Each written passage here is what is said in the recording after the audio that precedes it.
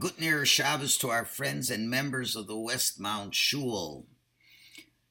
This is Parshas Chayei Sorah, and in Chayei Sorah we deal with a topic that has been spoken a lot about, particularly this week after the elections down south, and people are looking at particular candidates, and there is a line that many people are thinking about, and some even say, Mitt Romney said the following about Donald Trump. He says, it's like the aging pitcher who keeps losing games. If we want to win, we need a different pitcher on the mound. And I know there's some fans that love him, but it's time to get off the mound because we have a real strong bench. Now, I'm not getting into the politics. I'm not getting into whether Trump would be good or not. But there's this idea when you're getting old, we got to take you off the bench.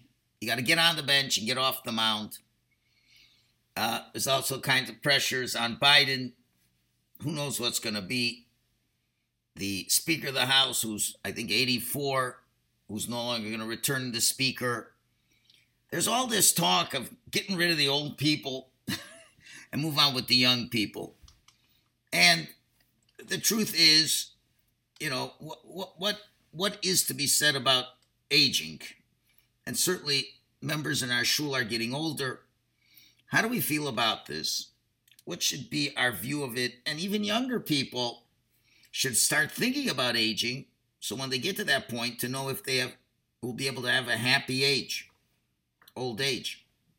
So let's take a look at a midrash on this week's parsha on the pasuk.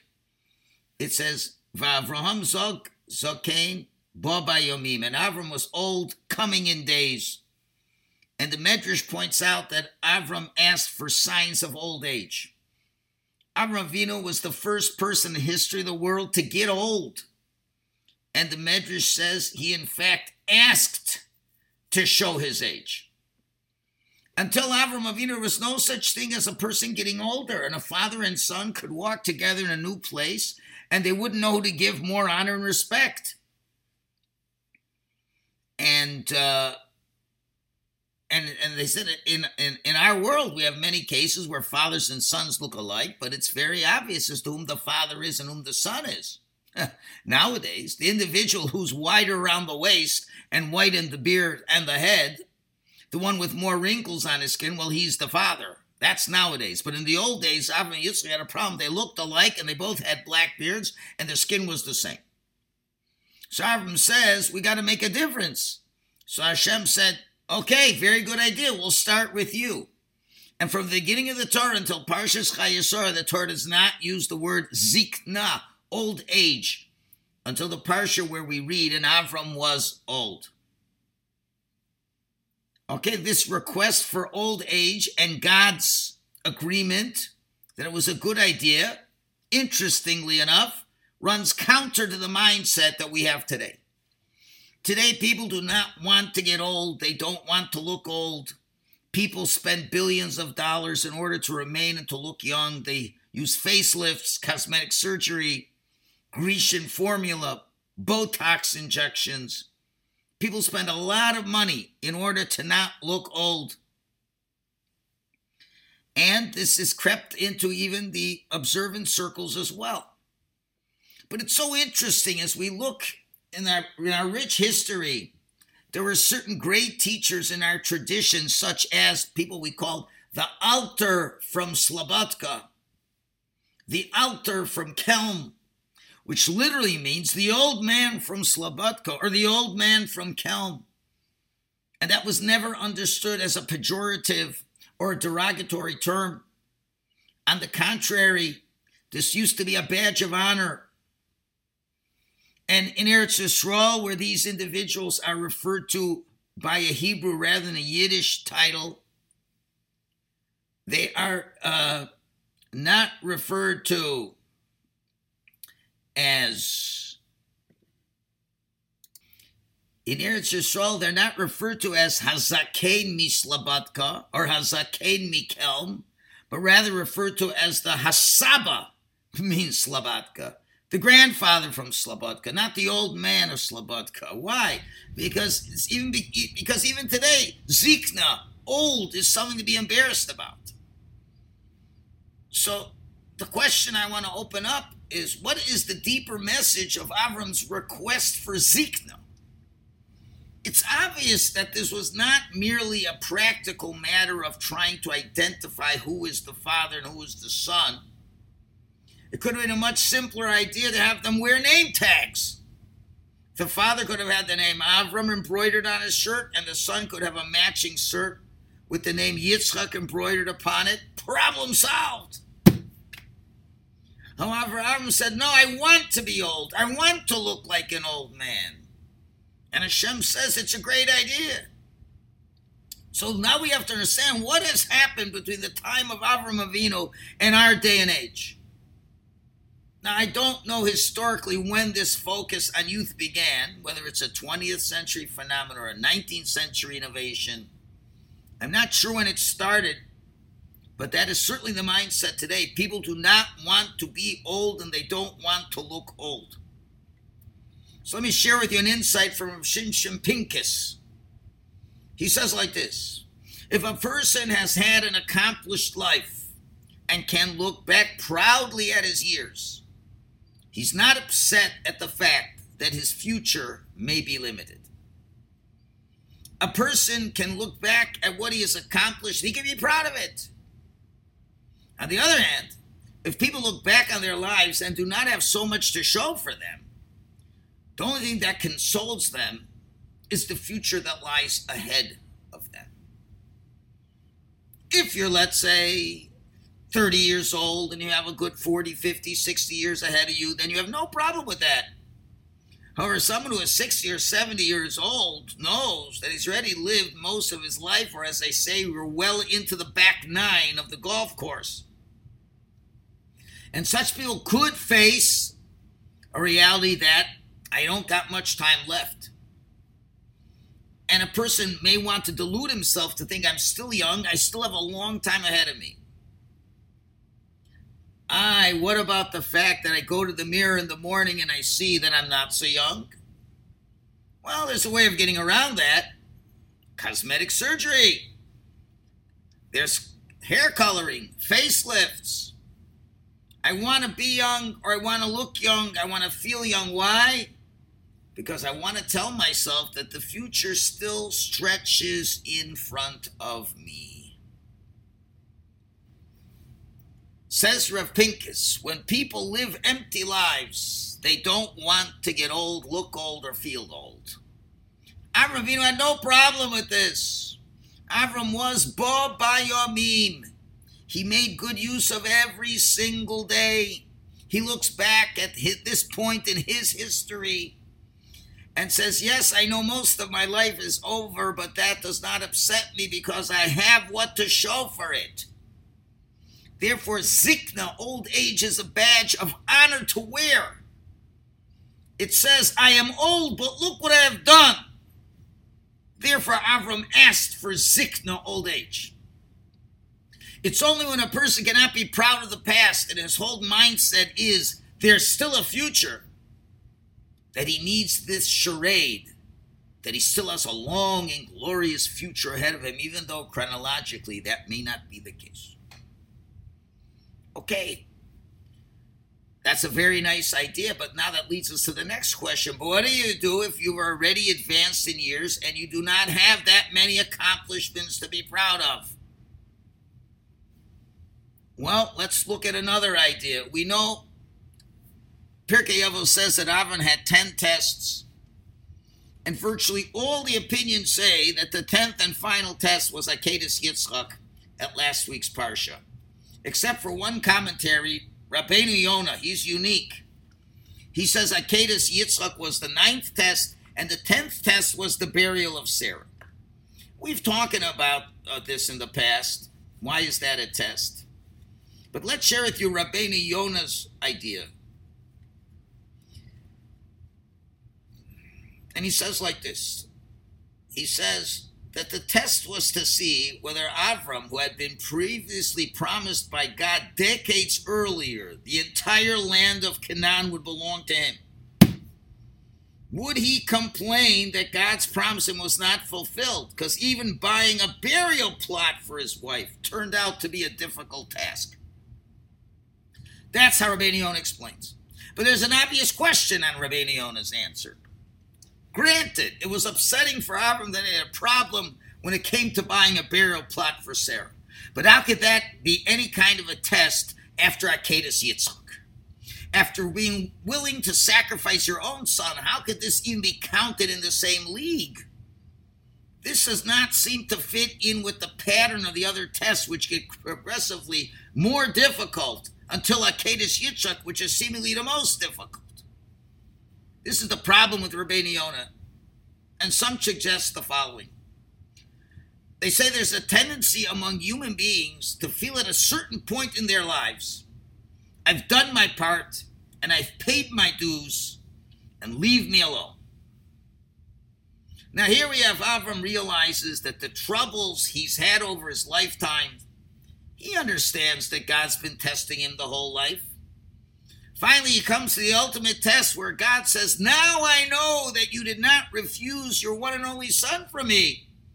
And Avraham could have argued at that point, fine, I fulfilled my obligations. At this point, God comes along with another test. When Rabbeinu Yonah explains that Avraham did not question God here, part of the emphasis is he didn't say to God, Los mich up, Shoin, leave me alone already. Haven't I done enough for you? But he didn't. He said, okay, you're still testing me. What's the message? There's no stage in a person's life when it comes to Avodah HaKodesh that you could say enough. When it comes to business and earning a livelihood, there comes a time when a person can say, I put in my 40 years. Give me my gold watch, give me my pension, and leave me alone. I've had enough headaches. That's in Parnos. In Avodas Hashem and serving Hashem, there's no such thing. The Nisayon never ends. When a person is called upon, no matter at what stage in life, no matter at what age in life, he's obliged to keep on going. And this is the lesson of the test of the burial of Sarah, that even after the Akedas Yitzchak, when a person can rightfully think, I've done my part, still there are no ends. You've got to keep going. You know, Rav Breuer, Zichrono Livracha, spent his first 60 years of his life leading a kehillah in Germany, putting in his years. Then he has to go to America. He comes to a new country with a new language and a new surrounding, and he starts all over to build what eventually has become one of the most beautiful Jewish communities in the world, in New York. What if Rav Breuer would have said, I'm 60 years already, I've done enough, let somebody else do it? How many times in communal work have we heard this complaint, I've done my part, let someone else do it now?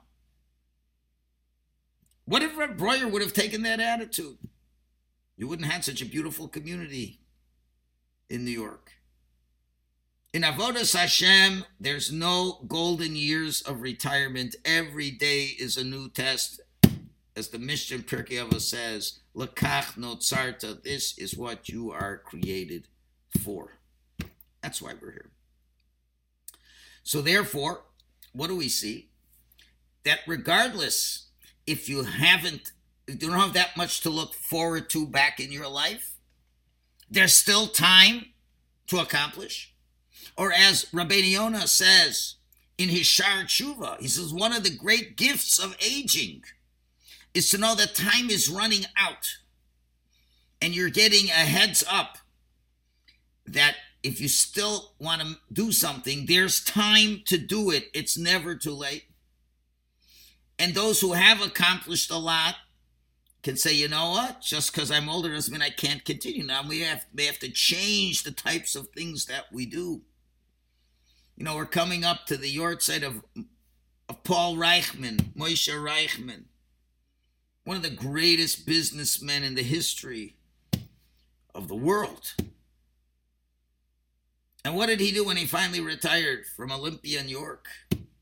After all those years of incredible business, what did he do?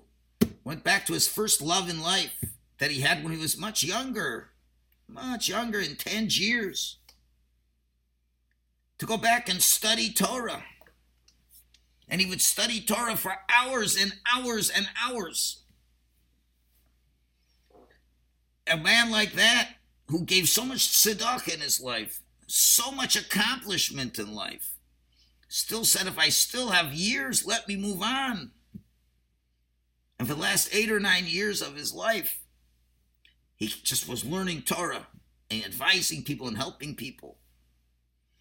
We have to realize, as we get older, why is Hashem having us live longer? If not that there is still much more to accomplish. We have to look forward to aging, and aging with dignity. Now, of course, maybe for shalom bias issues, maybe women want to look younger, so that it works better in the shalom bias area. Okay, you could understand that. Of course, there's an issue to stay healthy. But let's take that gift of zikna. And those of you who are young, they say, that's not nogeya for me. Sure it is. It's very relevant, even if you're 15, 20, 25, 30, 35, 40, because it's going to mirza Hashem be a day when you can be 60, 70, 80, and 90.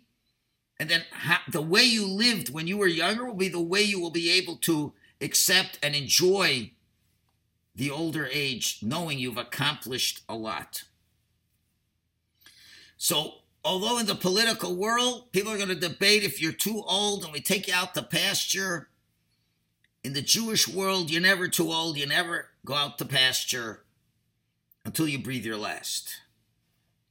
Let me share with you a story regarding the life of Rav Hirsh of Riminow. There once was a chassid from a neighboring town who came to Rav Hirsh of Riminow, and he begged him to somehow pray so that his father-in-law would die. Rav Hirsh said, what? What are you talking about? Well, my father-in-law is very old, already more than 100 years, said the chassid. And he has to be watched over all the time. He can't really do much for himself, and he's miserable most of the time. He doesn't learn and doesn't daven anymore. He's had enough of life already, but he keeps hanging on day after day, week after week, year after year. So please, pray that he should die already. Now, Rav Hirsh didn't really know what to say, but he reasoned that a Yid who lived, and this was years ago to live over 100, that was amazing. He reasoned that a Yid who lived to such an age must have some kind of merit. And he commanded the chassid to bring in the old man to speak with him. And the chassid protested, saying that his father was too old and too feeble. But Rav Hirsh wouldn't relent. He says, bring him in anyway. So they pick up the old man and brought him to Riminow. They carried him on a bed and placed him in front of Rav Hirsh. Rav Hirsh began to ask him questions. And he soon found out that the old man had been a simple, boorish Jew. He had been what we call a balagola, a wagon driver, all his life. He davened in the morning, but his real interest was to get to breakfast. He went to shul on Shabbos, but the cholent was his goal.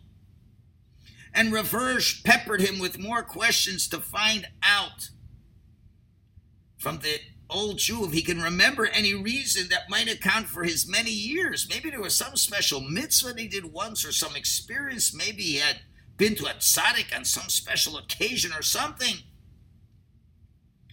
Then the old Jew recalled once there were some Avraham, young married fellows, who had asked him to take them for Shabbos to a town about a half-day's journey away called Lezhensk.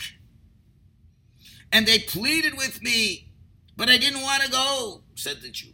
I told them that I like Shabbos at home with my bed and my cholent, but they promised me a good wage and the same food that I would eat at home and then some. So I finally agreed and we set off. We got there not long before Shabbos and they set me up in a nice hotel. And sure enough, right after davening, they showed up with a great meal, everything just as I like it. They came back a little while later and they asked me if I want to go to some kind of a gathering. It was a farbrengen, right? But I told him I didn't come for that kind of thing, and let me sleep. So being decent guys, they let me sleep. In the morning after davening, they again brought me a good meal with a cholent, even better than I would get at home. I ate my fill and went to sleep. And when I got up from my nap, it was close to dark and nobody was around. I waited a while, but none of my passengers showed their faces, even though Shabbos was over. So I went to look for them, and I came to the shul, and I heard the loudest singing and the wildest dancing you could imagine. It sounded like they were all shicker, plastered. I peeked inside, and there were empty bottles on the table, and these guys were singing and dancing like crazy. When I went in, I saw that they were in a circle, and they were all dancing around with one of them in the middle. He must have been the chief shicker or something, because he was tall and his face was red like fire. He was dancing with his eyes closed, and they were all singing and dancing around. Boy, this guy has the wrong impression of what Shalashudis in the dark is. At this point, Rav Hirsh stopped the old man, said, now I understand. The tall one in the middle with the red face on fire was none other than Reb Elimelech of Lizhinsk. And he explained that there's very well known, there's a Messiah that anybody who ever saw or even just glimpsed at the face of Reb Elimelech would not be able to leave the world until he had done tshuva. So then Rav Hirsh turns towards the old man and started to explain to him in a gentle, fatherly way how Hashem created the world and how everything in it was put there for our benefit. He described the beauty of the creation, how every aspect of it is perfect, existing together in a total harmony. Then he began to explain the nature of the Jewish soul. He described how every Jew is like one neshama, and we only are separated by the physical bodies that we bear. Later, he gave us the Torah and its mitzvahs, with specific instructions for serving Hashem and understanding His will. And the old Jew sat and listened, but didn't say anything. So Rav Hirsh continued. He began to describe how we were given the Shabbos to further bring ourselves closer to Hashem. We welcome the Shabbos, and Hashem comes to us and, so to speak, sits at our table with us, sharing our food and company. He was getting to the old man's soul. At this point, the old Jew turned his head and stared dreamily out the window. A moment passed. He let out a deep sigh.